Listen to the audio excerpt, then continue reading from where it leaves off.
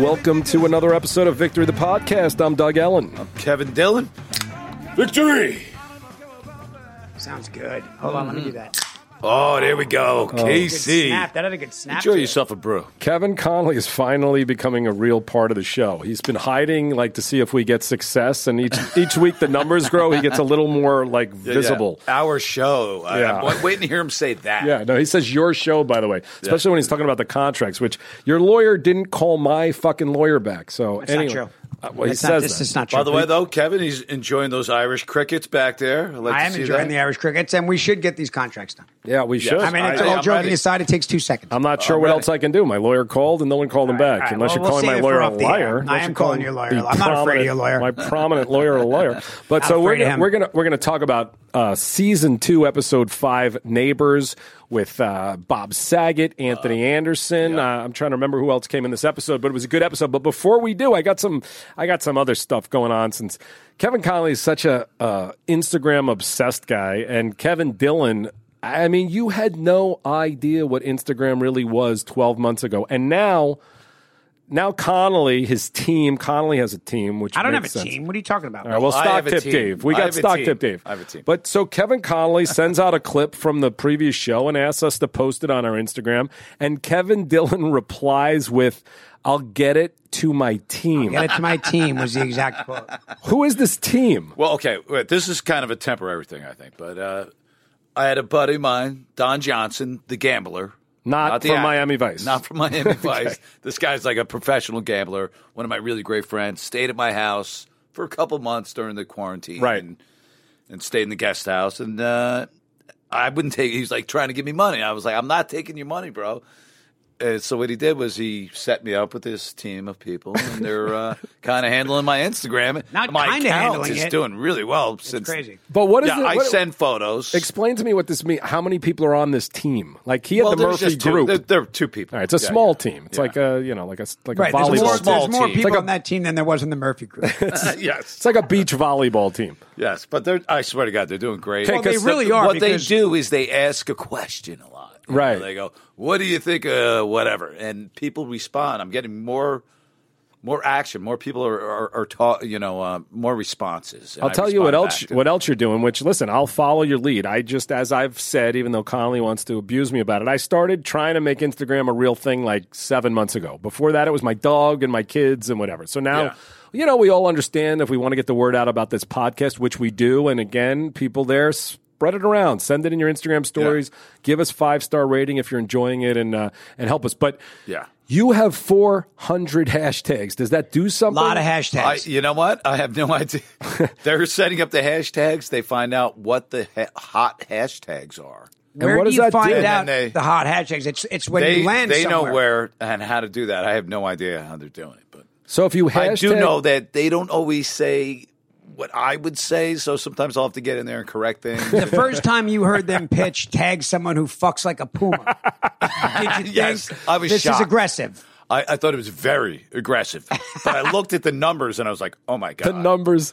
I'm not even going to change this. I'm going to leave it because I have to say people something are about loving it. you know? Kevin Connolly and I are so cautious about being politically correct. So what happens is Dylan just gets into Instagram. He just goes through a breakup, and all of a sudden he's posting pictures with women and doing things that is really not him. Now I know it's his team, but when I woke up in the morning and saw a picture of you that said tag someone who fucks like a puma, I almost threw up. I'm like, Tell me you called me. I was fucking called hysterically Connolly, laughing. and Connolly I laughs. didn't even know it was up there until it had already done really well. So I love you. I left it up there. I love it. Like it's like a little for you. This You're is like, these a, numbers are just too good. I can't take Yes, this I down. can't take this down. So you post something, it's like a little opening weekend for you. It's like a little see how it's doing, and you're not pulling it down. And I think the incredible thing about Kevin Dillon is in real life and what he brought to Johnny Drama is people fucking like you, no matter what you. If I posted tag someone who fucks like a puma, I mean, I would be tortured. That would be the end of my life. They'd put me in page 6 as they've done before, calling me dreadful Doug, these pieces of shit,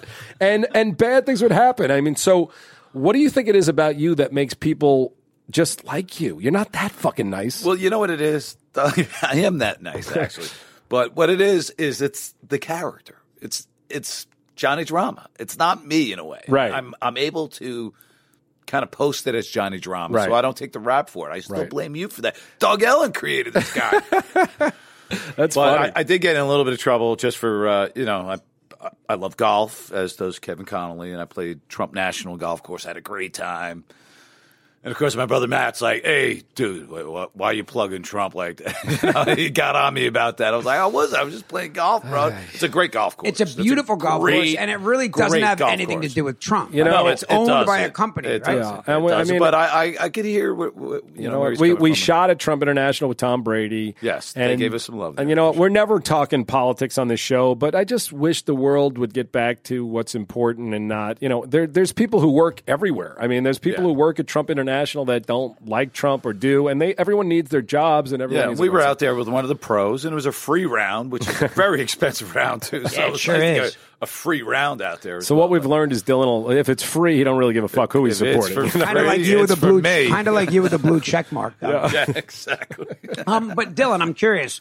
So how many joking around? How many people are on the team, and what's the process? So do they run it by you, 2 people, or do they just post it and do you go, yo? Are you crazy? I send photos and I tell them, you know, what I think they should post, and of course anything that's the Victory Podcast, I want that out there, so I send that to them, and they're just my numbers are going up big time. I mean, it's incredible. I was stagnant at like 101 for so long. What are you sitting at now?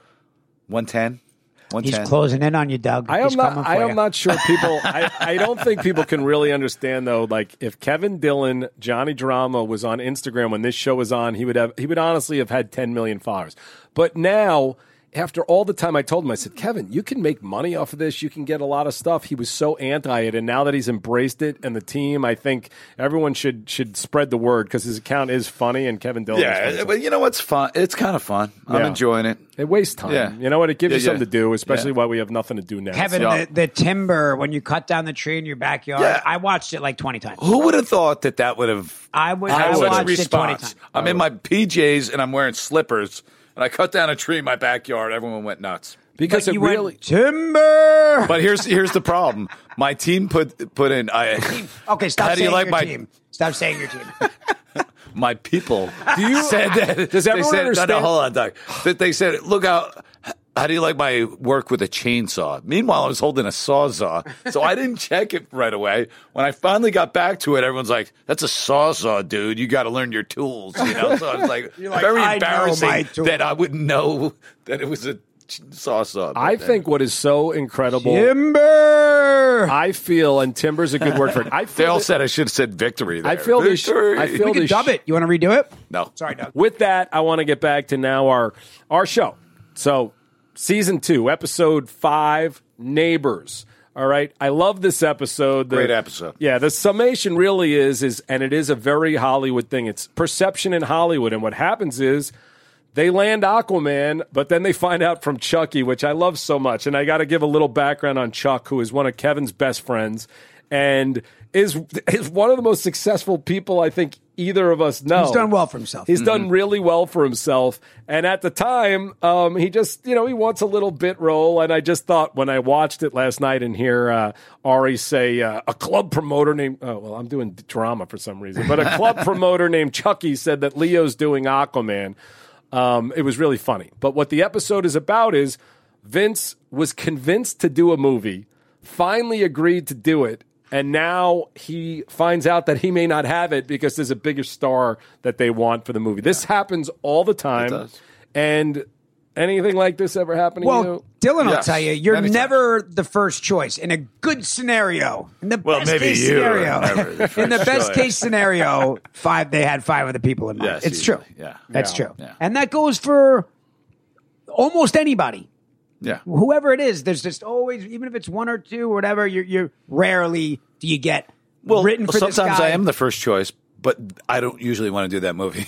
Your first choice is stuff you don't want to do, right? Yes. Exactly. The stuff you want to do, you got to battle for. Exactly. And I have seen the scenario as it's painted out in this episode, which I've seen with good friends of mine who've blown up, and the money starts going quickly. Like, these are guys who had no money. All of a sudden, they think they have this $12 million deal. They're buying homes. They're buying cars. And I think, again, in speaking about loyalty and friendship, I really liked watching this episode because the guys are really sweet, and we'll talk about the politically incorrect stuff as too. But you guys are trying to not spend Vince's money. Yes. Tightening our belts. Yes. Yeah. Turtle is like, I don't need a TV in my room, which is a conversation you would typically... Hey, forget about the calf implants, bro. You made a good point. Yeah. I don't need those. And these are typically conversations one would have with their parents when they're children, and I think that's what's so funny about it, because they are so innocent. So let's talk a little bit more about this episode. There's a lot going on in this episode, well, right? Saget shows up at the house and just kind of barges his way into but the Doug, house. Explain it to me. So it starts with the phone call that there's a blurb in Variety about Vince doing Aquaman. So there's stories out there, but he doesn't have the job. Right. So that's where the panic starts. So this is pure panic, because then everyone in town thinks you have this giant movie. Anthony Anderson, which I love, 15 years later, is throwing out the line that, why don't you put a little color in Aquaman? And I think it's a great moment. And he's like, hey, I got your brother Johnny. And I was like, I got cut out of that. And he's like, you ungrateful bastard. You look, you got anything. He was really great in that, by the way. He's had a hell of a career. He's an awesome dude, too. I love him. He just keeps going. So, big golfer, too. Loves his golf. So Anthony Anderson, which he will tell you, and he's still mad at me about it, but Anthony Anderson read for Fat Beach and did not get the role. Whoa. He didn't get it. I mean, and he's still mad about it. Did you say he's mad about it? I'm not. Listen, Anthony. I'm sure he's devastated. He hasn't slept a wink since that one slipped through his fingertips. I'm not going to say that Anthony Anderson spends 5 seconds thinking about it, but he definitely did, and we know. If I saw Anthony Anderson and said, "Have you ever heard of a movie named Fat Beach?" He would be like, God, Kevin, you don't know the troubles. I will bet you every fucking penny I have, of course, that Anthony knows what Fat Beach is, and would have been great for Fat Beach and anything else, and I'd love to get him. But also, listen, we know competitive people, which we can talk about it with you guys. I mean, the Kevin Hart story is great, because Kevin Hart read for basically... Kissing a Fool. No, for the show. He read for Bow Wow. He read for the role of Charlie, E's new client. And it came down to Bow Wow and Kevin Hart and Doug. That's not what happened. It didn't come down to Bow Wow. That's how I remember. It didn't come down to Bow Wow and Kevin Hart. Yeah, it did. I get a tape of a bunch of people and whatever, whether I really looked at it or I didn't or not, whatever it was, I saw Bow Wow. I didn't really think about it. It wasn't initially that big a part. Yeah, it was. Then I started hearing. Now you got to understand two things, so I can clear this up. I wish to God I cast Kevin. Oh, do you think so? I love Kevin. And biggest movie star in the world? Yes. Yeah, why would you want to do that? If I could go back in time, I wouldn't. But what was happening is I was getting all these calls that this comedian was saying what a bitch I am. And I'm like, what? I think he said that to me one day. He said it to everybody. I'm like, what's happening? Like, Kevin Hart says you're a bitch. I'm like, who's Kevin Hart? Again, we're talking 2003. So you never really went through all the tapes?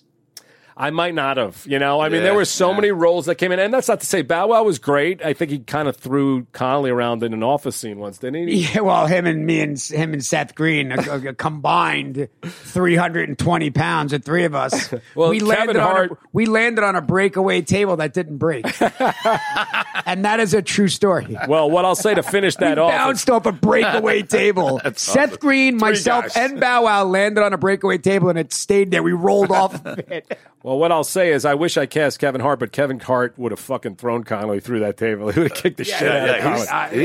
He's a real dude, but you didn't look at his tape, so he's not on the show. And a great guy, too. We were all hanging out with him at South by Southwest. Kevin Hart was great with us for no reason during the Entourage movie. He came to the party. Oh, that's right. He took the pictures. He took Kevin Hart.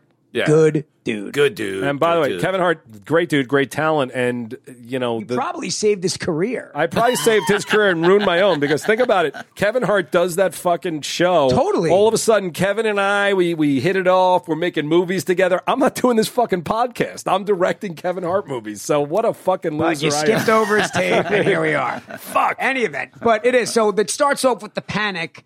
But what was that about, Doug? And does that happen? Yeah, that happened. So what that was about is you've told your client he has a job. This has happened to me, by the way. I was supposed to write this movie about the American Basketball Association. I'm 25 pages in, and my agent calls me and tells me that they fired the president of MGM and that I'm no longer writing this. I'm like, wow. Well, I'm halfway done, because you often in this business, as a writer especially, you're waiting for the check and you start to work because you were told it was done. Yeah. As an actor, obviously you're not on the set, but Vince was not convinced. He was told you have the job, and now he bought a house, and now he's living that life. He's walking around the streets, and everybody's doing it. And as we all know, does he get mad at me for that? Oh yeah, he gets mad at you. Adrian has one of his best scenes when he yells at you and Ari in that show. He was strong in this episode. He was excellent. He was really strong.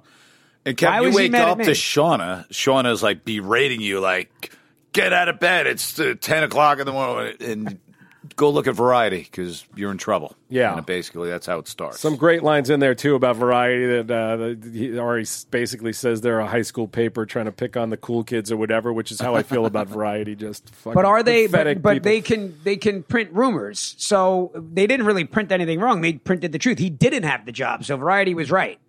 Variety printed that he did have the job. Oh. So it's now out there that he has the job. And he's talking about it and telling all his friends. And he's walking around with his chest puffed out. I just bought a house, which was, I believe that's the Beverly Hills 2 house, right? That's the Beverly Hills Cop. Yeah, Beverly Hills Cop. It's Victor Maitland's house. Yeah, it's Victor Maitland's house.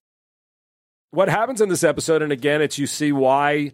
whether Dylan likes it or not, he was the lead of the show. This episode is... What? Excuse me? Dude, what show were you watching? You were watching a different show. He reminded us every day, hey, are you number one on the call sheet? No, you're not. Listen, when it's all else fails, it's even Steven, and then when it's a 5-way tie, you got to go to the number one on the call sheet. This is how it goes. Well, Connolly was. Hey, by the way, he called me number 3. Hey, number 3, take it easy there. You're number 3 on the call sheet. Well, you know what? I'm going to need 3 and 4 to simmer down at craft service over here. This is Connolly's episode. What he's going through is he just went through this whole thing to try to become the official manager and be the guy. And now he's fucked up because his friend is walking around town like he's got this movie, taking congratulations, spending money, and he has basically nothing. So that's what the episode plot is about. And then we have the other stuff, which some may say is politically incorrect. Genius Bob Saget coming into this episode. The storyline of the prostitutes living next door to them was based on Heidi Fleiss, but it was based on real stories that I had heard at the time. We wanted to make it comical. It wasn't supposed to be anything, but Bob Saget just killed this. Most people knew him as Danny Tanner from Full House. I knew him as this great comedian that I grew up watching and was off-color comedy that he did. Yeah. So, I mean, let's just start from the beginning. When Saget really walks in, which is exactly what I always want when you bring a guest on. Fruit basket in hand. Just want him to take over, though, you know? Like DVDs of his show. Yeah, handing out Full House DVDs. He almost knocked me over with that basket, he sees Vince, and he just, like, throws E out of the way, which is very easily done. Very easily achieved. 115 pounds. Very easily achieved when you put your mind to it. Flew across the room. Connolly, you and Saget are fucking wrestling on a table. Who's coming out on top of that? Saget's wiry, man. He's got reach, like Tommy Hearns type reach. Connolly's got a lot of anger, though. He's got a lot of anger. 60 years old, but Saget's 60. I love Saget. Well, we shot this 10 years ago, so he was 50. Okay, yeah, no, I'm 50. Are you calling me feeble? Like we couldn't, like me. if we got on a table, it's just a beat. Why would we be on a table? That's weird, dude. That is weird. Are you talking about on the front lawn? Why would we be on a table? I don't know, because you and Bow Wow got on the table and broke the table. You didn't break the table. It was a breakaway table, and 3 guys. You and Seth Green and Bow Wow could not break the breakaway table. I told the prop guy, I'm like, you got to cut into those legs another half-inch to make this thing buckle. By the way, I'm such a person who lives life with regrets, and I love Bow Wow, but I'm just still seeing Kevin Hart throwing you down now and a whole career that I could have had. I fucked up. So anyway, everyone out there who's making films and TV, watch all the casting tapes. Don't fucking skim through them just because you think you got the guy. You wanted to be on the set. You wanted to be on the set. I wanted to be on the set, but I want to be on the set with Kevin Hart. And I fucked up, and instead I was on the set with Connolly. Anyway, so Saget walks in, just takes over the room, and do you remember that day at all? Because I do, yeah. Yeah, I remember some of the lines were hilarious. And once Vince going, who the fuck was this guy? Didn't know who Saget was. He should know who he is, but he's a film snob. He's a film snob. But I kind of believe Leo would not know who the Full House show is back then. Yeah, but I think. Now it's like whatever. Everyone... I'm not disagreeing with the creative choice, but I think that like a lot of these guys are more know more than you might think they do. It's also more now. Yes, Leo would have known in a heartbeat who Bob Saget was. Well, 15 years later now, TMZ and everything else, everybody knows who everybody is. But then it was, it was a little... They probably would have known him then, too. But go ahead. Whatever. I never saw the show, to be honest with you. The Full House show, I never saw it. I never saw Full House either. I caught it on... I knew who he was from the show. By the way, that's a great thing to bring up, Kev, because it's true.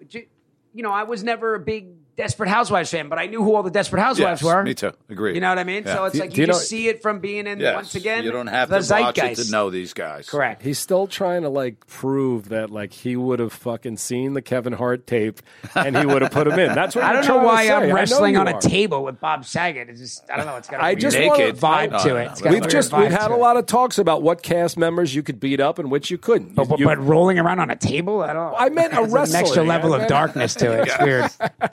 So Saget comes in. We're almost going to get through this first scene in the house, but that's really what it is. And again, a lot of that stuff was based on you live in Hollywood and your neighbor could be anyone. And even if you're not rich, you can be in a small little house and there's a mansion next door. And one of the great lines too is he goes, "Hey, anyone an Xbox guy here?" And Turtle just turns away. He clearly didn't know who Saget was either. He was like, "No, not here."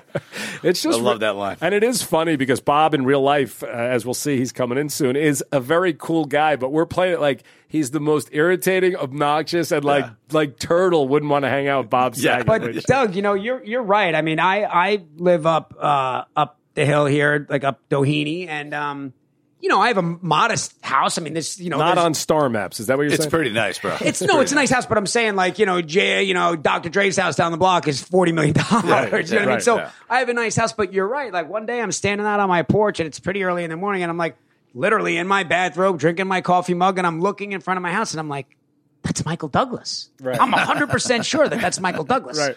And then I kind of make an excuse to mosey out into it's supposed to be in the Bahamas. Into the house, and he was in town doing the Comiskey method. But I went outside to try to, hey, neighbor, kind of try to do the hey, neighbor thing. Who the fuck is that guy? He's like, so you were the Saget. He's like, you don't know where I live, and please don't come to my house. So Connolly is the Saget of that relationship Correct. with Michael Douglas. Okay, so he was not coming over with a basket of Fatal Attraction DVDs. He did not invite me over for a beer or anything. It is interesting. You really do, when we've talked about it before, but people always talk about were there too many cameos. They're not. You walk around Hollywood, and everywhere you turn, you do see somebody. If that's interesting or not is up to you to decide. So also a big part of this story, which I also think plays into the innocence of these guys, Turtle can't get a woman. He's on a cold streak, which I think we all know and he points it out, he's never had a hot streak. So it's really talk, and a lot of it is... A cold streak would imply that at one point you had a hot streak. Yes. and Turtle did not, and Jerry he's really sweet. He was still a season 2 Turtle, too. He hadn't lost all that weight. But they were coming up. I've said this before. There were women coming up to the set and asking for Turtle. Like, they had a crush on him before he lost the weight. So I know he couldn't have gone 22-10 on a basketball court with that weight, but he was able to get women. They liked him. They thought he was cute. They saw the face. Jerry always did good with girls. Yeah, Jerry did, and better person probably than looking, but he's a good man. We love him. So Jerry, I'm not touching that one. So Turtle is having this cold streak. Johnny Drama, who really also probably hasn't had a hot streak, is going to help him out. Cold streak, but he thinks, I'll get you laid, Turtle. I can handle this. Yeah, trust me. I got a couple sure things. Yeah. So this comes in, which we'll go back to that. But first we have, which is the big story here, Billy Walsh is doing looping. And he is going to become the obstacle to James Cameron casting Vince in Aquaman. Also, too, one of the things that we did in this episode, and I think it's interesting for people that are not in the business, is ADR. Yeah. Which is additional dialogue replacement. And that could be where you repair dialogue if there's a police siren or a microphone drop. There's lots of different scenarios. You could change complete performances with ADR, as I'm sure Dylan has experienced. Yes, you could ruin a performance with ADR, too. That's why sometimes I refuse to do ADR on certain lines. Right, like you'll actors, never be able to get it. Directors will ask you to ADR. You're like, well, I like it the way it was. It sounds great. I won't get this performance back. I cannot even tell you how much I hate ADR and how much it's tedious, but it's necessary. That's why I don't mind wearing a mic. This is where I am Queens Boulevard. But yes, but for ADR people, it does sometimes become a battle between sound technicians who are great at what they do and really care more about the sound though than the performance. And nobody else in the world cares though, except for them. I have never heard an ADR line sound better in terms of performance than the actual performance. It's never happened to me, but I understand why it's necessary in a lot of scenarios. By the way, Drama has a very funny line there where he's like, I'll do mine first. Yeah. And like, your sound is good, Drama, probably because I didn't have very many lines in there. Yeah, they're not going to spend money. See, Vince, I project. I project better than you. It all plays into all the dramas, insecurity and ego all at the same time. But I Am Queens Boulevard became a bit of a tagline for the show. Yes, it did. And who's starring in I Am Queens Boulevard, which brings us all back to this room. I Am Queens Boulevard. Who is starring in Queens Boulevard with Vinny Chase is Ethan Suplee. Ethan. Now, Ethan Suplee. Top-rated podcast. I was about to say, Ethan Suplee, just so everyone knows who he is, amazing actor and Remember the Titans. But Ethan right now. American History X. A million things. And Entourage, obviously, and other roles aside from this one. But Ethan, he's got the number one podcast at Action Park right now. Is he number one?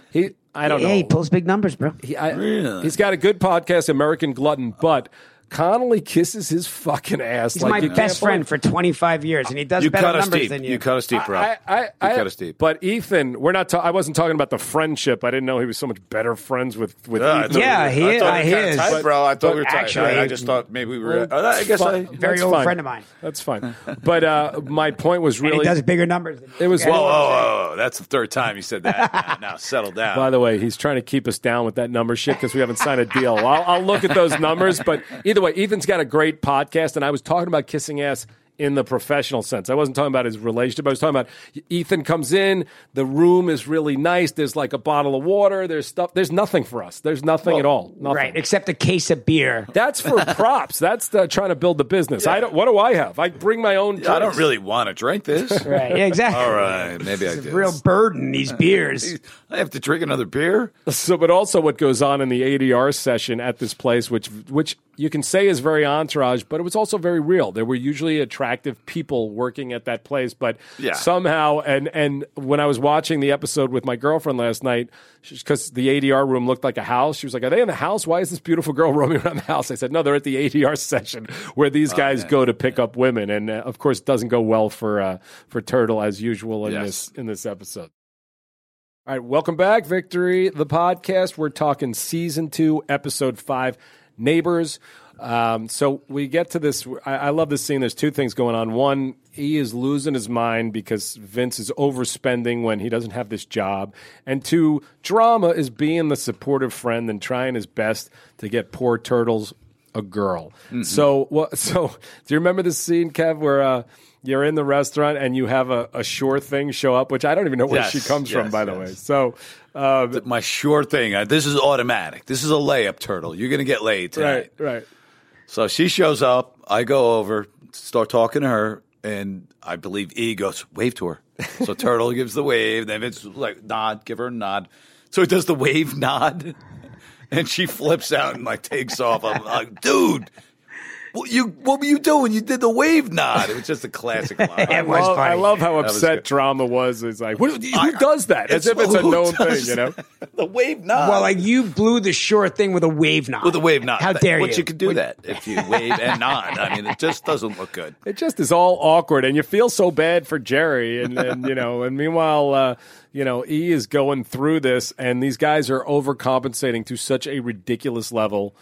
Turtle talking about the TV, Drama, his caps. But the funniest thing to me, and I really laughed out loud, was they all try to pick up the check, which we know they don't do. These guys don't pick up the check. I forgot about that. And then he says, and Vince says, Turtle, you don't even have your wallet. He's like, I don't believe you guys have $10 between you. And Turtle says, I got your Visa card, Vince. Yeah, that's right. And it really is what the show is. Vince takes care of these guys. E actually tries to manage the mayhem and whatever happens. So that after this scene, Vince realizes that he's being embarrassed. Anthony Anderson is congratulating him. The whole town thinks he has this movie. So they go to Ari's, and I'm being very serious. I remember when we shot this scene, I'm like, Adrian's going to get a nomination because I thought he was that good. He was great in this episode. Thought he was absolutely fantastic, and he goes in and he actually, which it's weird when I watched it yesterday. He leaves E at the office. I don't think I've ever actually done that to a friend. He left you. Get your own ride home. Yeah, and there's no Uber. That was a little weird. I don't know why I wrote that because with that was mean. It was. You're angry. Yeah, but where did he leave? Sour. These guys lived in the hills. There's no way. I don't know how he got home. Maybe Ari drove him, but Ari called a cab. But he really goes off on the two of them. And he goes off on E too because he's going off on Ari, and he goes, "You too, E. Get your act together. Get off your ass and go do something." And we're seeing how their relationship is changed to what E wanted. He's now the official manager, and he's got to actually deliver and do stuff. That gets us in typical Entourage fashion to the Heidi Fleiss party. The guys do not know they're hookers. Johanna Block, who's great. Sex workers. Listen, you could be as politically correct as you want. There's going to be hookers forever. It's the world's oldest profession. It's true. Listen, I've never, ever, and I swear to God, paid for one. Oh, God. All right. Cool. Getting back to the episode, please. Connolly's hiding. I don't need your disclaimers. Connolly's like, let's skip this section. It's like it's just you on a soapbox talking about what a great guy you are. I'm just saying, I wrote about it, but I don't have the real experience about it. That's all. Anyway. Sometimes Right. anyone who's out there, moving on. you don't always have to write what you know is what my point was. So, yes, it was a house of prostitution. Yes. The guys did not know. We didn't know, so we thought we were doing really good. And these girls love us. And who's there? One of my favorites, Bob Saget, who says he has 2 house accounts, there and at Nathan House, which anyone in Hollywood knows. Lots of the agents had house accounts at Nathan House. Of course, Turtle, if you can't get laid here, turn your dick in. Love that line. You wrote that line. And it's funny. It's funny that these guys, they come in, though, their confidence is just so boosted. Just like some men, when they go to a strip joint, they actually get boosted by this because the guys think all of a sudden they're on fire. All of a sudden, all the women are fighting over them. They don't love me. And we learned more credits of Johnny Drama, that he was Stamos' tough guy nephew. Yeah. The tough guy nephew. That's right. So Dylan's never seen Full House, but Johnny Drama has appeared on Full House. It's confusing, I understand. He's had quite a resume. Great scene. These guys learn what's going on there, and in true Entourage friendship fashion, Drama and Turtle don't want the other one to feel bad. So what do you do? Yes. Well, one stage I go, Vincent, look, I know these girls are pros, but don't tell Turtle. His heart will be broken. And then Turtle does the same he thing turns about around Drama. going, hey, don't tell Drama. His streak is longer than mine. I think it was the line. And reiterating the fact that these guys don't get a lot of women, so they're not predators. They just talk. Speak for yourself. Speak for yourself. Great scene with Ari going to school, and yes, his children change, or Dana Gordon. People keep asking me, Dana Gordon has less children, or no. Later in the show, I say Dana Gordon does not have any children. In this episode, they go to the school, and Ari is pretending to be Father of the Year, which I laughed my ass off. His wife is so happy he's taking an interest in the kid's school, and then he basically takes his daughter and almost flings her over the car when he sees Dana Gordon, because he's trying to set up this meeting for Vince with James Cameron, which he does. But then I know Connolly didn't see this episode. I know he didn't see the fucking episode. But anyway, he fucks up this thing that Ari did because he goes and sees Emily at James Cameron's office and basically sets up his own thing, which is James Cameron is now going to watch Queens Boulevard instead of sitting in a room with Vince. So do you remember anything about any of this? Anyone? Of course, yeah. No, we go and I well forgot. said, BG. By the way, Connolly can recite every line of Ethan Suplee's podcast, Doug, but he has no idea what's going on with dude, this. newsflash. You didn't watch the episode either. Yes, I did. No, you didn't. I watched it 5 days ago when I didn't realize. Confused. Because I didn't know we were doing that. I didn't know we were doing that episode. I just thought we were talking to Bob. Read your text I kind of forgot, but I watched it about 5 days ago. So anyway, the end of the episode, E has made magic happen. James Cameron has agreed to have a print of Queens Boulevard sent to his house. He goes to Billy Walsh, who's in some low-rent bar, and tells him what great news he has, that Jimmy Cameron is going to watch his movie. And Billy Walsh was all excited at first. He's like, great, Cameron's going to watch my movie. All excited, and then he says, I can't believe James Cameron is coming to Sundance. And E, always the bearer of bad news, has to tell him he's not coming to Sundance. And I don't need to recite this. Can we show this clip? But Billy Walsh says, fuck that. James Cameron can stand in line. Stand in the snow like everyone else. Stand in line. And is that the episode? Like, boom, cut to black. That is it. We get a musical cue that Venner probably didn't approve of at that time, and that was it. And that is funny. It was a strange musical cue, though. I don't. You know what? I don't remember it. I don't know. It was my favorite. Well, Venner definitely didn't pick it, so he would not be happy with it, I'm sure. But we'll have to look up. Does anyone know? Is there anyone? We'll figure it out. So anyway, anything else? Let's bring Bob Saget on. Let's do it. All right, let's get Bob Saget in here. Here we are, Victory the Podcast. We are back. Exciting guest, good friend, Entourage cast member, but has done obviously so much more and bigger than this. Bob Saget is one of my favorite people in the business. What's happening, Bob? What's up, Bob? I just love you guys. What am I going to say? We love you victory! Too, bro. Victory! Everybody, I wake up yelling victory if I get an erection. Bob, if you ever do want to come do your podcast at Action Park Media, today something great happened because there are absolutely no fringe benefits here whatsoever. It's very low budget podcast. Doug complains a lot, as you can see. I got I'm sure a car. You remember that, Bob. Car is parked at the meter, and I went to take my credit card out, and Connolly said, I got this one. So he paid for my car meter. So I don't know about That's Dylan. Too bad you didn't get an executive spot out back like I did. Well, that's for the headliners, Kev. Headliners only park in the back. My father would do that. I would take him out to dinner, and the bill would be, the whole family would be there. It'd be like $1,000, some $2,000, and he would say, "Let me get parking." I got your parking. It's like, well, thanks, Dad. Thanks so much. You're a good man. That is very funny. So, well, I'm happy to see you guys. I wore the obligatory Entourage black shirt here. I love it. I love it. So we want to talk some Entourage. We want to talk about all of your career. We talk about life and your career. I miss you guys. Yeah, Last time I saw Kevin Dillon, was that at the premiere? Wow. Well, we talked for a while. I wanted to do your movie, but I got stuck. Yeah, I wanted you bad. How did that turn out? I wanted to do it so bad. It turned out good. Wait, which movie are we talking about? It's called Benjamin. It came out 2 years ago, and it's on Hulu, Apple, all those places. And it had Rob Corddry and Kevin Pollak and Dave Foley and Sherry O'Terry and great script. But Kevin Dillon was unavailable, or what happened? I was. He was not available, and he was really sweet. But what I missed was, Kevin, the night I saw you, I was going to get your tequila. You had your own brand, didn't you? No. Was it whiskey? What was it? Well, I was doing a little Johnny Walker Blue thing with Doug for a while, but I don't. I see. Kevin was just drinking, not sponsored. I wish I had my own tequila brand, bro. But there was something you were going to give me. I remember with Randy Siegel. It was this giant bottle. Oh, you know what it was? It was a Johnny Walker Blue Entourage label. That's what I wanted. It had my face on it. It said Entourage. But you know what we're going to do, Bob? Instead of that, we're going to get you proper 12 whiskey because we've become friends with them. So Doug thinks he's hot shit because Conor McGregor DM'd him. All right, so DM me. Bob, we talked about Conor McGregor and Proper 12 on the podcast. And then Doug starts sending me screenshots in the middle of the night, and I just don't understand it. And he's getting mad at me. He doesn't talk to me for 2 days. So I finally get him on the phone. He's mad that I hadn't responded, but I didn't understand what he was sending me. And Conor McGregor DM'd Doug after all that. So Doug's like, and what walking happened around with is, his Bob, head. these guys were making fun of me that I love Conor McGregor because I'm not Irish, and they said that we, Bob, me and you, we have Sandy Koufax. We Bob, don't have Conor McGregor. That's absurd. That's absurd. Because I feel Irish in a lot of ways. I mean, what kind of ways? I was in Dublin. I felt at home. You know, you are an honorary Irishman, Bob. There's no leprechauns in Israel.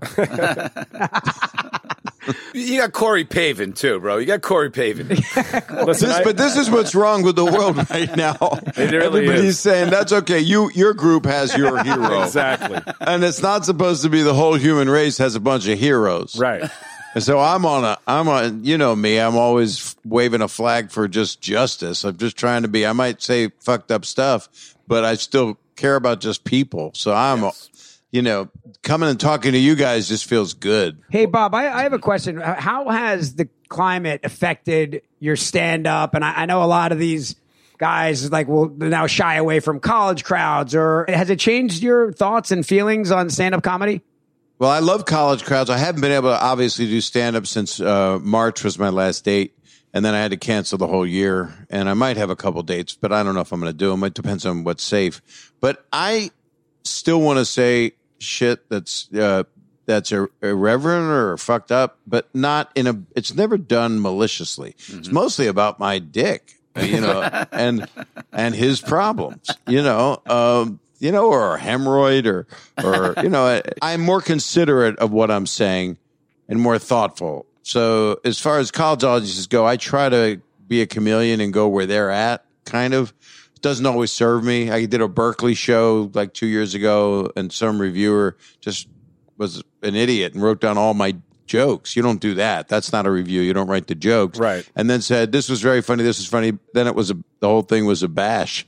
It was like, it was like, what? Why are you criticizing me if you say this is funny? It was just weird. Well, you know what I think? I think the world right now, I'm not apologizing for anything. I think it's absurd. I think good people are good people, and art. I agree. Art is art, and it brings me to like where I come to Bob Saget in my life, which is, I don't know the year, but you did the Rodney special back in the day.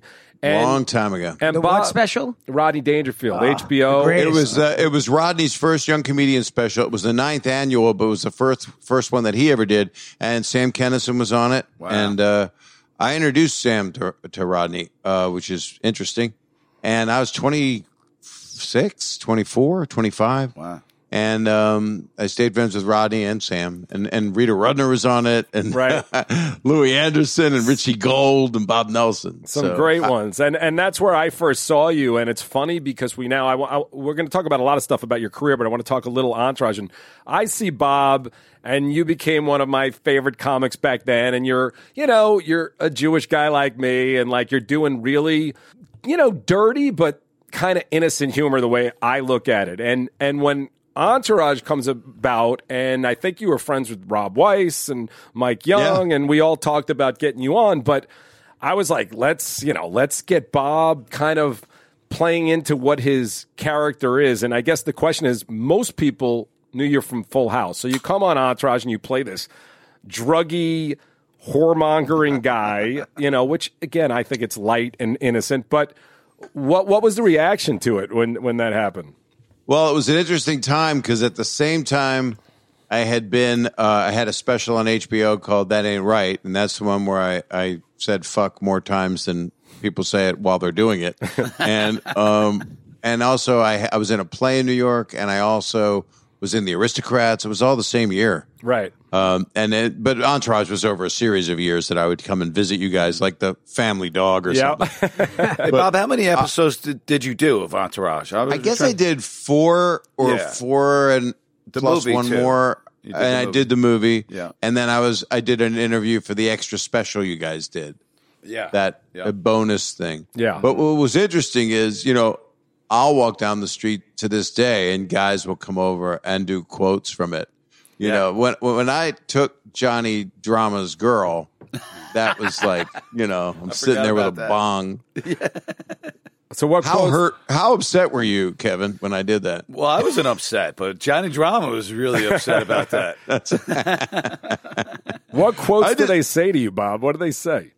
They usually say the bad one, which is when I walked in the house. And this is one that's up in the inappropriate category, but that's because people don't understand when you say something filthy and you're a good person, you're making a comment on saying something filthy. You're actually you're the opposite of that. Right. So like the line that I walked in when I talked to Adrian Vince and walked in and brought a gift basket that you had written that I had all the Full House DVDs and hand them to everybody with some other items.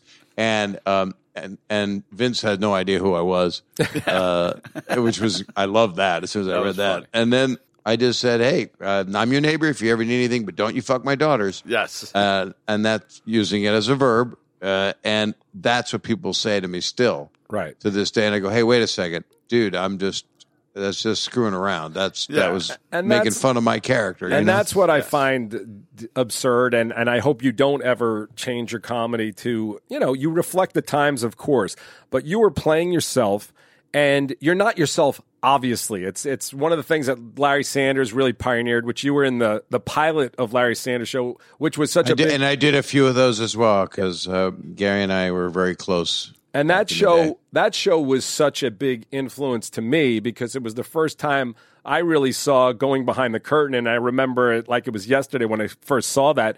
You're being interviewed by Larry. Then he goes off stage. It seems like your best friend's on stage. And then he goes off and he goes, this guy won't shut the fuck up or something to that effect.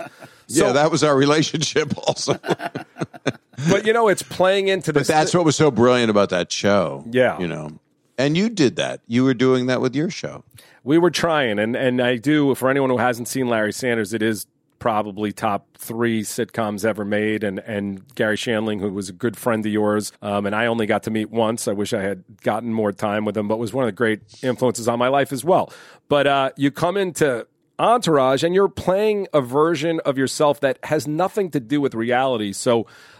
but one of the things you said to me, do you remember? I gave you the first script. Do you remember what you said? What did you? The thing was, you had me a little bit more defeated at first. It was like my wife had the house, she had this, she had that, and it became the same words, but the whole attitude was different. I said, I'm not suffering in my life. If I'm going to play, I'm sad about divorce. I'm a good dad, but I don't think I should be so downtrodden over my life. It was like I'm a loser and I lost. She got this, and you said, "Well, how about if I make you the ballsiest guy in the world? I'll make your balls so fucking big. You're gonna have the biggest fucking balls. You come in and just tell them you got everything. Everything's great. You don't even care that she got the house." And that's what you wrote, and you it had was 5 hilarious. More. You had 5 more houses. Well, the truth is, right. The truth is, again, it's not really you, but you had, I think, am I wrong? You're like one of the only people in history to have 2 top 10 network shows on at the same time? I think there's been a lot since then. Well, the first one. You were the first one with, like, if you looked at the Nielsen ratings, whatever year that was, Bob Saget was the star of 2 shows that were in the top 10. Well, it was even 1 and 2, wasn't it, Bob? Video show, and yeah, it was like number 1, and then Full House would be like number 4, number 7, or something like that. And by the way, if you're number 1 in that day of television with no cable and no YouTube and no Wi-Fi. Yeah. It's some eyeballs. Yeah. It's quite a lot of people. Yeah. So the point being, Bob Saget, so everyone knows, has a lot of fucking money. Okay. So I don't know. Look at my background. Look at it. It could be anywhere. You kept it simple. I love the line in there too. You're like, "Hey Vince, who do you think's more recognizable, you or me?" And when I saw that, I was like, you know what? Bob would be probably more recognizable than Vince at that stage. For sure. 100%. But it also plays great that the difference between the world then and now, TV was a little bit looked down upon by movie stars. So Vince really had no idea who Bob was. Now, obviously, every movie star in the world wants to do TV, and Bob has done both: TV, film, plays, directing, and everything else. So, do you guys know that Mark Harmon on the original NCIS? They did some kind of a Q rating, and he is the single most recognizable person on the planet. What? Because of Mark Harmon. NCIS. Yeah. Where does Bob rank on that list? But the same thing that what he's talking about, like in those days, like that network show, it's like a whole bunch of people. And there's a test. I think it's called a Q test or something, where it's just it's a picture. Q. What's your Q? Q rating. Like he had the highest Q rating. He's got currently the highest Q rating in the world, Mark Harmon. All right. Well, I'd like. But Cosby had it for a while. I don't think he didn't use it well. I know Jordan was up there. Well, I think that's different. It's like, but this is literally where they show you a picture. It's not what show is he on, what's his name. It's, I know that guy. Right. Tony Danza had a super high TVQ. Bob Saget, massive. Mark Harmon, currently leading. But then, Kevin, you got to look at the source, and you go, wait a minute, what is this? And it's called TV Now Today. And then you look it up on Twitter, and they got 12 followers. You know, it's like, you got to be careful. Like net worth. If you look up net worth, I've looked up mine. They fucking lie. I wish it was true. It's all lies. Well, it's crazy that people think it's Jeff true. Bezos and Elon Musk. Yeah, I saw a net worth that I would have liked to get into. Kevin Connolly, what's your Q rating? You got us up there? No, I don't even want to look at I want to know what my It's Q really rating good. is. The world's not fucked up enough. We have to listen to our Q rating. I've lost jobs. I've lost jobs. Your Q rating's just not high enough. Yeah. But by the way, real sympathy going out there for people with low Q ratings. I have a Q rating. Celebrity net worth $6.8 million per month. You're balling. You're fucking complaining about parking tickets. Yeah, that's my oil. That's my oil wells that I try to get you all to invest in. That never happened. So, so Bob, you really did. I watched the episode, the first one that you came on last night, and I mean, it's exactly what you said. I said to you, you come in and just take over that house, and it's hilarious, and it's off color and blah blah blah. But the truth is, anyone who's really watching it, you know that's a bit. I mean, right. As you can see, Bob is one of the nicest people I know in this town, who spends more time doing charity work than almost anybody I know, and has the scleroderma. I can never pronounce it properly, Bob. You did pretty good. Scleroderma that Kevin and Connolly and I always go every year to the banquet that won't be happening this year, sadly. But we have a virtual one October 18th, and Joel Gallen's producing it, and I've got tons of great comedians that are going to do bits. I'm doing it live out of a studio with COVID testing and all that. But that's awesome. It'll be, and people can go on to srfcure.org and find out. Very cool. So I know it's always good to name a website in the middle of an interview. No, whatever we can put. Don't worry. No, but truthfully, Connolly might cut it out. No, anyway. truthfully, Bob, you really. It's been impressive to watch because you really walk the walk, and that's not some show charity. You can see that you put your heart and soul into it, and you guys put on some really great events, and good on you for giving back. Yeah. Thanks, man. Thank you. One of my favorites was when Johnny Drama came to my house with a baseball bat because I got his part. I screwed him over. I think Stamos slipped me the script. That was a really, and the other one was I want to have sex with her in Murray's office. That people say that to me all the time. Kevin, we had an especially great scene in that episode. Kevin, Connolly. Yes, we did. Which was that? You had quite the. I mean, I'm looking at, and it's just a lot. Bob, you had a lot of stuff that day. It was fun as shit. I had so much fun, and I was in a bad relationship at home, and here we were, and I was acting with the St. Pauli girl. Do you remember what happened, Kevin Connolly? I'm trying to sign you, right? We're trying to sign you, and you're like telling me all the things that you need in order to sign with me. And exactly. One of them was having sex on Maury's desk. And the other one, I mean, he wanted to know, were you asking Con or you were asking Kevin? I don't remember. Like, how far would you go for what would me? you do for him? Well, by the way, that's a fair question to a manager. How bad do you want to represent me? How far are you willing to go to land the golden goose that is Bob Saget? Have you ever asked a question like that of your manager, Bob, when you were hot, which you pretty much have been hot for like 40 years? You really haven't had I go in and out of hot. It seemed to be on an ascension now with things that aren't out yet, but we'll see. It's not up to me. I just do the best I can. I don't have to. I have real good people that I love. Right. For a long that are really time. Great. One of them handles Scotty Kahn. One of my agent that I love. So I always find out how he's doing, and I go, God, I'd love to work with him again because he promised me the moon on that Entourage episode. Yeah. I mean...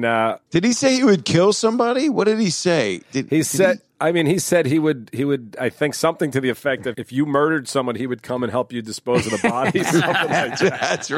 That's right. You wrote me funny shit, man. Yeah. And you had so many writers in the room. Everybody went through that room. And I remember when I first came in to meet with you, the very first time when we had that conversation, is this the way you want the character to go? And Chris Henschey's on the floor laying there, and Mike Young's working the keyboard.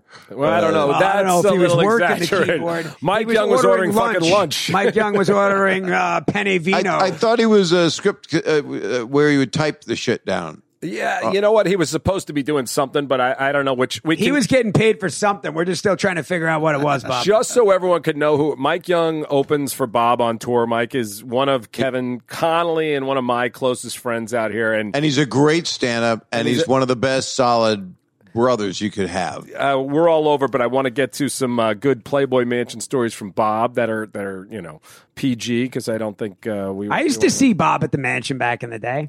Yeah, I remember seeing you. No, you don't. I knew you back in the day where you were on the Bob Goldthwait show. Oh, yeah, that went well. That went well. With Nikki. That didn't blow up at all. No. That was totally, the last season of that show was totally normal. Just for background, so people understand, Kevin did a show that basically made the WB. I mean, it really did 100 episodes. We launched it. And Kevin's girlfriend at the time was a beautiful girl, and he starred in the show with her. Unfortunately, she left him for the other star of the show. Well, we were together for seasons 1 through 4, and then season 5, she started dating the talking rabbit, Bobcat Goldthwait. This is probably good stuff because there's no way that Bob Saget is not friends with Bobcat. Yeah, by the way, I Bobcat love Bobcat. Cool. I actually have known him since we started. I mean, San Francisco days with Robin and all that shit. So I'm sorry you went through that. No. Kevin. You know what? I will say this about Bob Goldthwait. He, years later, came up to me and actually gave me a really super genuine apology. And I was like, wow, man, it doesn't get any better than that. I never forget it. Bob, you ever take a co-star's girlfriend? No, because Stamos was my co-star. Handsome guy. I guess. You know, it's real funny. He FaceTimed me out of the blue a couple weeks ago, and I'm looking like shit. I got a robe on. I got my hair sticking straight up. I look like Quentin Tarantino in Pulp Fiction, you know? And all of a sudden, he comes on and goes, hey, Bobby, what are you doing? And it's like 10 to 11, and I'm looking at him, and he looks like he just came off a modeling shoot. Yeah, it's like, what do you have makeup on, John? I know, pretty much he had perfect lighting. I said, and he said, he's dressed. I'm like, what the fuck are you dressed for? What, you just come from a shoot? No, I'm just hanging out at home. I went, fuck you. Yeah. I was so mad. Yeah. That's I mean, bullshit. He's got tremendous head of hair. And I'm watching him now. You can't turn on the TV without seeing his Geico. I think it's Geico, right? It's great. A Geico commercial. I love that little spin move, and when he's because he's a drummer. That's his he's good moves. at it. Yeah. He's good in everything, except for ping pong. By the way, except for ping pong. CGI. Yeah. Bob, you got any good Playboy Mansion stories that are PC? I have one that Ben Stiller told on the Letterman show. What happened was this: there was a guy that was a friend of mine, and I was on the permanent list. Dan Thompson. Yeah, but why name names? And he was, I'm on the permanent list, and he goes there, and he knows that I'm not there that night. I think he saw my nephew or something I got on the list, Adam Saget, and he came up and told the guard that he was Robert Saget. And the guy looks at the thing, he says, that's me right there, Robert Saget. And it was Robert, parentheses, Bob Saget. And he got in. And yeah, the guy's looking at the list. He don't know. And I'm watching Letterman one night, who I missed terribly, and Ben Stiller's on, and David says, well, you do anything in L.A. that's like L.A.-like when you go there? And he goes, yeah, actually, I went to the Playboy Mansion. He goes, how was that? And he goes, well, people will do anything to get in there. And he went, well, what do you mean? And then he actually told the story. He says, I know a guy, and apparently a guy said he was Robert Saget to pretend he pretended he was Bob Saget to get into the Playboy Mansion. And so I'm watching TV, and I'm going, holy shit. It's clever. It's pretty genius. Think about it. First of all, it's ballsy, but two things. If you're not in anyway, right? Yeah. So the worst thing that can happen is you're a little humiliated because you're in your pajamas at the gate. But the guy's got a list with names on it, and he wasn't thinking Bob Saget. He was thinking Robert Saget. I think it's genius. And there's not a lot of names that would work with. Like Kevin Conley, what are you going to say? And it's ballsy to go and actually try to do that. And he got, by the way, easily. I was there, by the way, Bob. I hate to break it to you. He sailed in with a big shit-eating grin on his face. It was crazy. Now, then they started checking for IDs and all that, but... During one of the Midsummer Night Dreams parties where you're supposed to wear pajamas, I got it confused with the Halloween party, and I just wouldn't wear pajamas, so I wore like a hoodie and sweats, and then people would say, "Who are you supposed to be?" And I went, "I'm the Unabomber," and but that was my mojo was gone. There was no one that wanted to be near me. Because it was not, that's the kind of dark comedy that you don't do. That's what we're talking about. That kind of thing. Unabomber jokes. I don't know. Yeah, they're not good. But that's why not only was I not funny, but I was dressed that way. And, I was single, so I was depressed. I think I'd broken up with somebody. And that was my snarky comment. So, I think it was 4 years till I got laid again. You should have spent more time in the grotto, I think. It might have helped. Dylan, did you spend any time at the mansion? I feel like you and I missed each other. I remember your Gilligan costume for the Halloween party at the mansion. Oh, yeah. Connolly got beat up in his Gilligan costume at the mansion, correct, You Kevin? were a pirate. That was at the mansion? Yes. That was the mansion. Bob, I want to hear some stuff about how you started. Like, how did your career start? Obviously a stand-up comic, but did you go to college or did you just start doing this after high school or what? Because you were young. I was 17. I was finishing my high school year in Philadelphia, and then I went to Temple University to be pre-med. I was going to be a doctor. And then at the same time, I was doing stand-up, and I won some radio contest for WMMR in Philly, singing a song about bondage that I'd made up because I was a big Martin Mull fan. I'm making a documentary about him now. I love Martin. Oh, my God, he's so brilliant. Yeah. And the best at comedy songs, which is something I had an affinity for. And so I won some contest, and then I started working for Steven Starr, who is a big restaurateur at Budokan and all these wonderful Marimoto in New York when they open again. Oh, man. And so he started my career in Philly, and then I would go do stand-up in New York at Catch a Rising Star. That's when I met everybody. That's when, I was unknown. I was 17 years old taking a train. And then I quit pre-med after 6 months, went to film school. And then at the same time, I did comedy at the University of Pennsylvania in an improv troupe. They let me do it even though I went to Temple and I had friends there. And then I won the Student Academy Award for a movie I made about my nephew having his face reconstructed.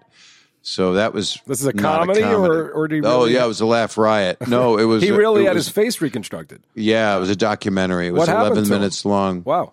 Adam was born with Treacher-Collins syndrome, which is, I used to say, you have a desire for fish and chips, but people don't know Arthur Treacher because that's a 40-year-old reference. Yes. Yeah. But I loved Arthur Treacher. I did too. Yeah, it was good. Those old guys know. Yeah. That's when they tried to bring fish and chips to America. That was the end of that with that reference. And so he had a rough time. And when he was 6, they literally took his face off and rebuilt it. And he's amazing. He's a successful realtor, and he does all the event planning for all my scleroderma benefits. Wow. It was his mom that died from that. And so my family's had a hard life, and he got through it. As he got older, he lived a perfectly normal life, and it was wonderful. They fixed some things that were visually difficult for him. And then I came to the Comedy Store when I won the student Oscar when I was at the Academy, and Mitzi Shore said, "You should work here. Don't go to grad school at USC." I was going to go to USC Film Graduate School. I got in. And I said, I went for 3 days, and then I decided to play the Comedy Store because my first night there performing, Letterman brought me up, and then the lineup was Michael Keaton, Billy Crystal, Jeff Altman, Argus Hamilton, Robin, and then Richard came in. And I was like, I ain't going to grad school. Wow. Then I worked there for free for 4 years, and then they started to pay, and then I worked there, well, maybe not 4 years, 2 years. But when you say you worked there, they're giving you slots or what? I got spots, yeah. How did I got spots. I didn't work the door or anything. I mean, it wasn't free. You got something, right? They paid you something. No, there was no money. That's why there was a strike. Really? And then the Improv started paying, and then Mitzi started paying. It was really upsetting. That's when Steve Lebetkin died, killed himself, and all kinds of tragic Hollywood stuff, Yeah. And it was fair that they got paid. And since the Comedy Store stayed loyal to paying comedians, and I can't wait till it can open. I can't wait till all these places can open. I mean, it's a sad time right now, obviously. Kevin, when you got a script, would you go like this with it? Like, would you weigh it? Like how shitty it is? Bigger and bigger, actually. The scripts as the years, but they were like 70 pages. It's a half-hour comedy. No, but I think also too. Dylan admittedly only read his scenes. No, that's not true. Well, I think that's what you meant, Bob. You were talking about if he was looking for like what was in it for him, Bob, or you weren't talking the length of the script. You meant was Kevin Dillon seeing what his character was up to, and yes, he was. Sometimes the joke is I'm not heavy in it. I'm not Ari storyline got overlooked occasionally. Every single actor, whether or not they want to admit this or not, the first time when you're on a TV show, the first time that script lands in your hands, you scan it. You do a once over and you see what that week looks like, because there's a lot of implications. Is it a busy week? There's a lot that goes into it. I don't think And any then you part go of that back is and read weird. it. The weird part is when you call the fucking creator at 4:00 in the morning to complain. That's the weird part. And I Who wonder. did that? Well, I've done it a mostly couple Kyle. times. Mostly, Not but I 4 wonder, a.m. Bob. I want to hear how you go from, because Bob, you guys are familiar with his real stand-up, right? Like Bob is this fucking funny, and it's not offensive to me in the slightest. But it was when I was young. It was racy, dirty stuff, and then you become Mr. And again, I've actually never seen Full House. I swear to God, I've never. Well, watched you're it. not a 12-year-old girl. So, but that that's being who it's said, made for. I know what it is, and I know Danny Tanner is this beloved figure, and all of you guys were Coulier and Stamos and whatever. But why did they go to you for this? And do you then become known as something that you're really not, as opposed to the Entourage character, which I know you're not that either, but you're probably closer to that than you are to Danny Tanner, or you tell me. Well, it's funny. I'll answer an Entourage reference real quick. I was in my backyard and I was dating somebody, and she said, You're just like your Entourage character right now. That's amazing. You're acting just like your Entourage character. I said, no, I'm not. And you know what I was doing? I was in a black robe. I was unshaven for 4 days. I was smoking a cigar, wearing sunglasses, and I was just walking around like an asshole. Oh, that's so funny. And I went, oh, fuck, I am. Oh, no.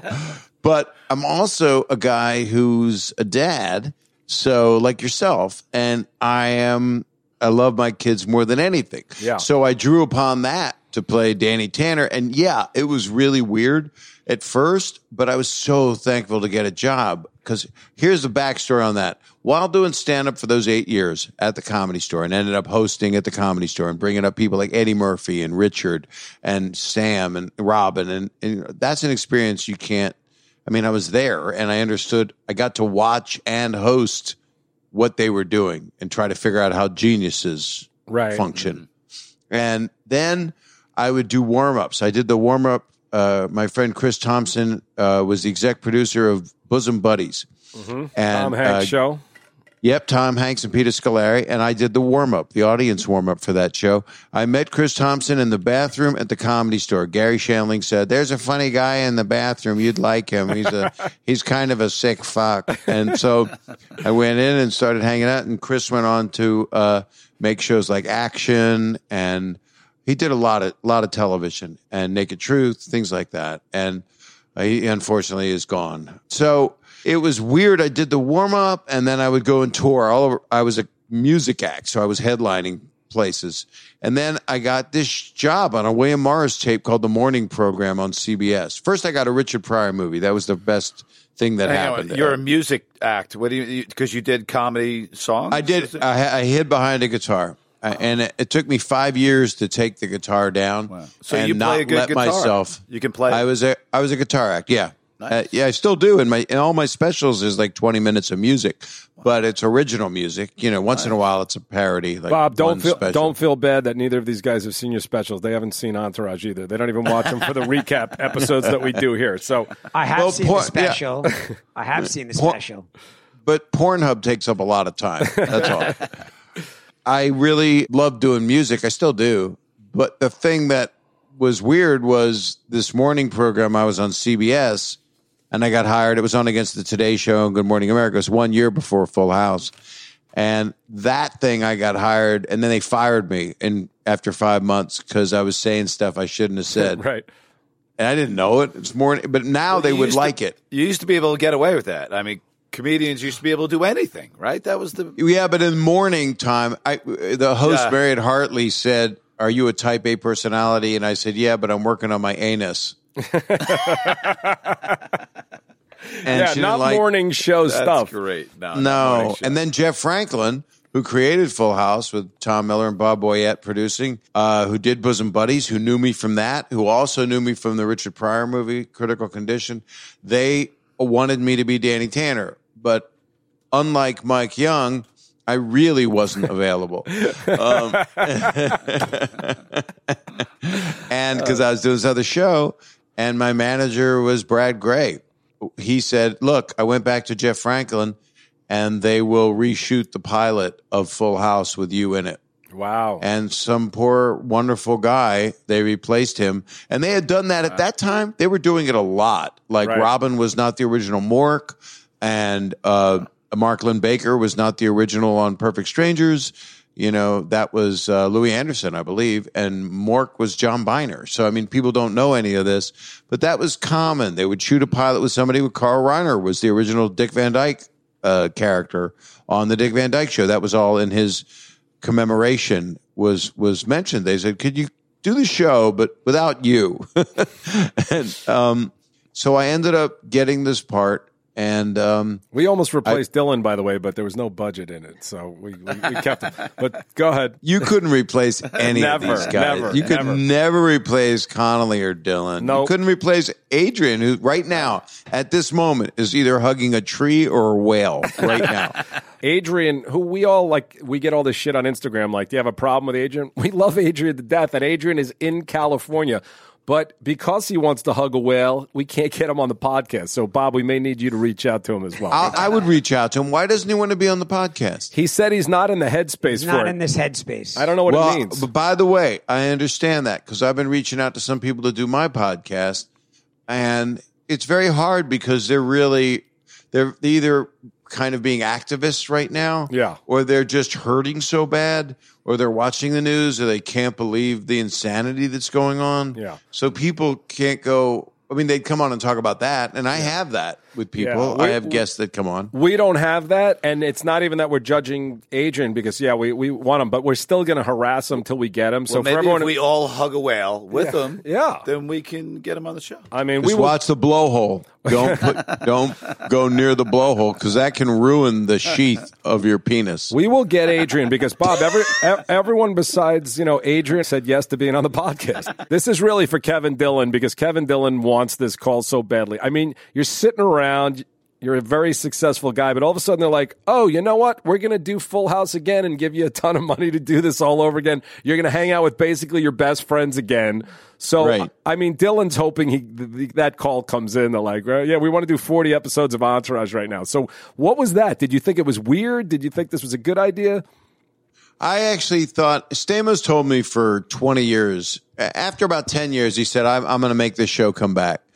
And he went to Bob Boyette. And they talked about it, and Jeff Franklin, and they sold it to Warner Brothers but it took 18 years. Right. So 18 years from now, Kev, he went to the bathroom. By the way, I turned around. You never know, Bob. I don't know when he's coming. Did you know that he was going to the bathroom, Doug? Did he slip out without you knowing? I had no idea. I just turned to see him. I was going to tell you because I was going, well, why don't you wait till Kevin comes back from the toilet? Yeah, no, Dylan gave me the, he missed everything I said. We made eye contact and he let me. So by the way, this is the moment where we can really talk shit about Dylan. So how was he on the set, Bob? Did you enjoy being with Dylan or no? He's a pro and he's wonderful. I met him years ago and I liked him. I mean, I met him when he was young. I met everybody. Kevin, I met you when you were young, really young. We were all young. Bob, the question is, obviously, Fuller House was an easier sell. Doug and I are of the opinion that Entourage would be harder to make, where Kevin Dillon believes that it's a no-brainer to bring it back. Well, he's coming in now, and I have an answer for you. I have Kevin. Oh, he's got to put the headset on. Did Dylan really do that to you, Bob? Fuck. What did I do? Oh, shit. No, good. He's giving us an answer. I think he was mad over what happened in the show as Johnny Drama. So he just... I was mad. You stole my girl, bro. Kevin, we've been talking about that we did Fuller House. So we got to go back and see the old band again and hang out. And that you and Doug was saying that you would like to do that and have Entourage. Yeah. Let's do a reboot, Doug. I would love it. Bob, hey, Bob, I would love it too. I just don't think that's in the zeitgeist right now. That's just my thought. Well, it is really not in the zeitgeist unless you take the approach that honors the zeitgeist. As I've said before, Entourage, I'll be long dead before we ever do a reboot of that again, so it doesn't matter. But Kevin Dillon, don't worry, I'll take over the reins, bro. All right, there we go. I got some fan questions for you, Bob. Can we ask you some of these? Absolutely. It's 4 inches around. I have a chode. So Michelle can. It's in the zeitgeist, Kevin. And Jay Longway wants to know, like, do you like a line in the show? You said you don't remember the 90s. You have a good recollection of the 90s, or is it a blur? Absolutely. I have a crack memory because that's what I was on. Crack. I'm just saying that. Thanks, Kevin. You know, Doug's pulling a Leno. He's thinking of the next question. No, I'm listening. I can do both. It's amazing. But Willow 44. But the 90s I remember really, really well. And, you know, they're a huge part of my life. The regrets I have is I was doing the good fortune of 2 family shows, and I think I didn't give the amount of time to my daughters that I wish I would have given. That's one of my regrets. Yeah, it's always, it's hard to balance both for sure. So, but Willow 4473 wants to know this, which Kevin Connolly will hate this question, but have you ever seen Kissing a Fool, Bob? Oh, no. David Schwimmer, Jason Lee, Millie Avital, Bonnie Hunt. I have seen it. Lies. Have you? I don't remember it. I remember the 90s, but I don't remember. But I did remember that one. Fair enough. All right. This is a real question, though. In your opinion, how close did Entourage come to reality of what the Hollywood life was? And this is Gia Angelo wanted to ask this question, which I think is a good one. Did you think we captured what Hollywood was really like during that time period? Or I think some of it was spot on, and some of it was a little bit over the top, but not really. Because when you look at some of the stuff that has happened in this town over the years, and I think it's going to change a lot. It is changing a lot, and we're still not out and operating like we want to be. Obviously, we're not going to for a while. But yeah, you guys captured some stuff. I mean, Gary Busey, you've had him on the podcast. That's him. And you did a lot of, I was a huge fan. So I watched every single episode. I never missed one thing. And that's something to be said when you're on a show that you watch every episode. I mean, I got it because it's guys that they're living this fake dream that they think they're going to make it, and they might, and they do. I mean, Aquaman became a real movie. That must have freaked you all out. There's honestly 15 of them that became real movies. I mean, from Escobar becoming Narcos. There's a lot of them. Yeah, Gatsby. It's all kind of weird. Ferrari is coming out soon. So, but yeah, you did capture a real part of culture, and I think when we look back at that decade, you guys are a huge part of it. That's where it was. And people might say now, that was part of the problem, but it's not part of the problem. It was a mirror to what guys were like. Yeah. And what guys from Jersey that come out as buddies to make it in LA. New York. Oh, it wasn't Jersey? No, New York. Wow, you did backstory. Yeah. Queens, bro. Where was drama? Where was drama from? Queens. All 4 guys. Yeah. Really? No Jersey, Bob. No. Like I said, I missed one episode, and it was when they said where they're from. You're talking about some of the things that I grew up on. I mean, I wanted to be Richard Pryor. I wanted to be Eddie Murphy. And me too. You look back at some of that stand-up stuff, Dice Clay, and you're like, whoa. I mean, it will never fly today. But at the end of the day, comedy has always been something that helped push culture forward. And, what will last and what will not, it's kind of out of our hands. And hopefully, I think we would all hope that we do. Doug, this is really healthy for you because we've known each other a long time. And I've seen you when you're feeling down, and I've seen you when you're angry, and I've seen you when you're happy. And it's hard sometimes for people to be happy, especially if we have the makeup or the genetics that we have or the family life we had. Yep. And this is really positive and good for you. I wouldn't stop doing this if you go direct or produce or write a new show or a movie. I would keep this thing going because I'm really enjoying it. It's positive for you. It's good. It is, and it's he talks a lot. We never. The only thing I miss getting into Bob with, because Bob is tight with John Mayer, tight. Yeah, they're like best friends. And got me tickets to the show, which I love John, and so I don't know. He's one of the best guys. And he would have been great on the Entourage. He would have been awesome. He would have been awesome. Because he would give Vince a run for his money. Huh? He would give Vince a run for his money. Connolly is calling John Mayer for Vince in the reboot. Interesting.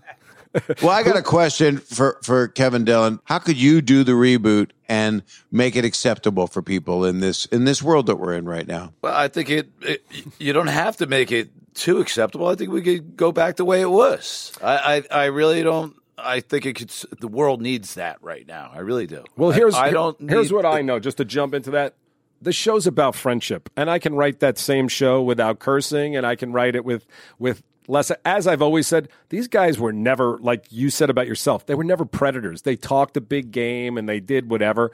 But the biggest thing that would change is the way Ari spoke in an office, because you couldn't do that today. Change. I mean, you would be fired. But 4 guys hanging around, there's always going to be friendships, whether it's women or men. There's always going to be shows about guys friendship. still talk that way, 100%. Yeah, but they also they do. They do. So I think it could be done. It's going to be done by a younger man than myself, because it's just not something I want to do. But Kevin Connolly over here, the businessman, businessman, podcast. The businessman can handle it. Sit there, it would be notes. Not get paid. It's great. Kevin Connolly could definitely do this. He could do 12 things at once. He's baking a pie right now.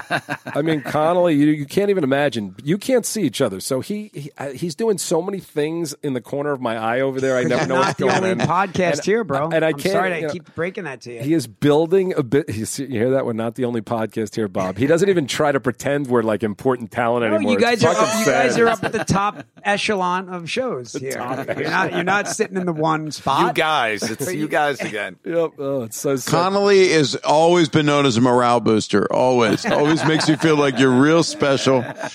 I do think one thing would have to change. I do think it would be less of a feeling of women being victimized, because people could watch the old series and go, oh, wow, they're just playing her, or she's not smart. But a lot of times the women were predators also. So, it was about young people wanting to get something out of this stupid town and would do anything to get it. Yeah. But I feel like the show also changed from seasons 1 and 2 and maybe 3. And the guys got better. They were a little more gentlemanly. In the reboot, we'd be more mature, right? So it would be a different version of the characters. Yeah. Again, as I've said, and some of the great females we've had on the show, Emmanuel, Carla Cugina, they felt that the characters were represented fairly, and it was a show that was looking through the world through a guy's eyes. There is zero I would ever apologize about it. Like I said, it was done 2003 to 2012, whatever it was. And today, if I wrote it today, I would write it differently, because I'm different, the world's different, but I wouldn't write it differently because I was worried about what an audience would think about it. I think that's always a dangerous way to approach any work. But like I said, the world is going to judge it, and there's nothing we can say. The best news for me is they're going to judge these guys far more than they're going to jage me, because nobody's going to remember who the fuck I am. I don't know. You're talking a lot on this podcast. Doug did it. I just keep saying Doug did it. Doug made me do it. Kevin Dillon, I've got it figured out what you would do. Johnny Drama would have a huge part. He'd be the star like Kevin Costner on Yellowstone. I did see He'd be on the biggest Western, and he'd get off, but you'd be talking like Johnny Drama. They say that Yellowstone is like one of the best shows on TV. I got to give it. I love Yellowstone. I keep hearing it's great. From everybody Yellowstone's how great, and the acting is. I mean, it's all great. The writing, it looks amazing. Costner's awesome. Phenomenal. Costner's awesome. Cole Hauser's awesome. I mean, everybody on it is awesome. I don't know if you watch it. It's beyond awesome. And the other thing is, it's on 4 networks at the same time: streamers and CMT and anything Viacom and Paramount. All the stuff is so strange now how it works. I mean, like I watched Cobra Kai is great, by the way, if you haven't seen it, with Ralph Macchio. But I watched that on YouTube 2-3 years ago, and now it's the #1 thing on Netflix. Like, all of a sudden Netflix picks it up, and it goes to this whole, as you know, they can blow you up extremely big. HBO kind of hides us, like we're not, like we're lepers. Well, they wouldn't now with HBO Max. They wouldn't. So the reboot would get a new thing. Yeah, but I'm saying even the old one, you go turn on their first page, it's like Sex and the City, Curb Your Enthusiasm, and you got to like get to ENTOURAG, and it still's not even popping up. But Bob, as I said, you're a friend, and everything you're doing is pretty amazing. Your career has been pretty remarkable, and we love you, and thank you for doing this. We appreciate it. Stay safe, and we'll see you soon. Thank you, Doug. I love this version of you.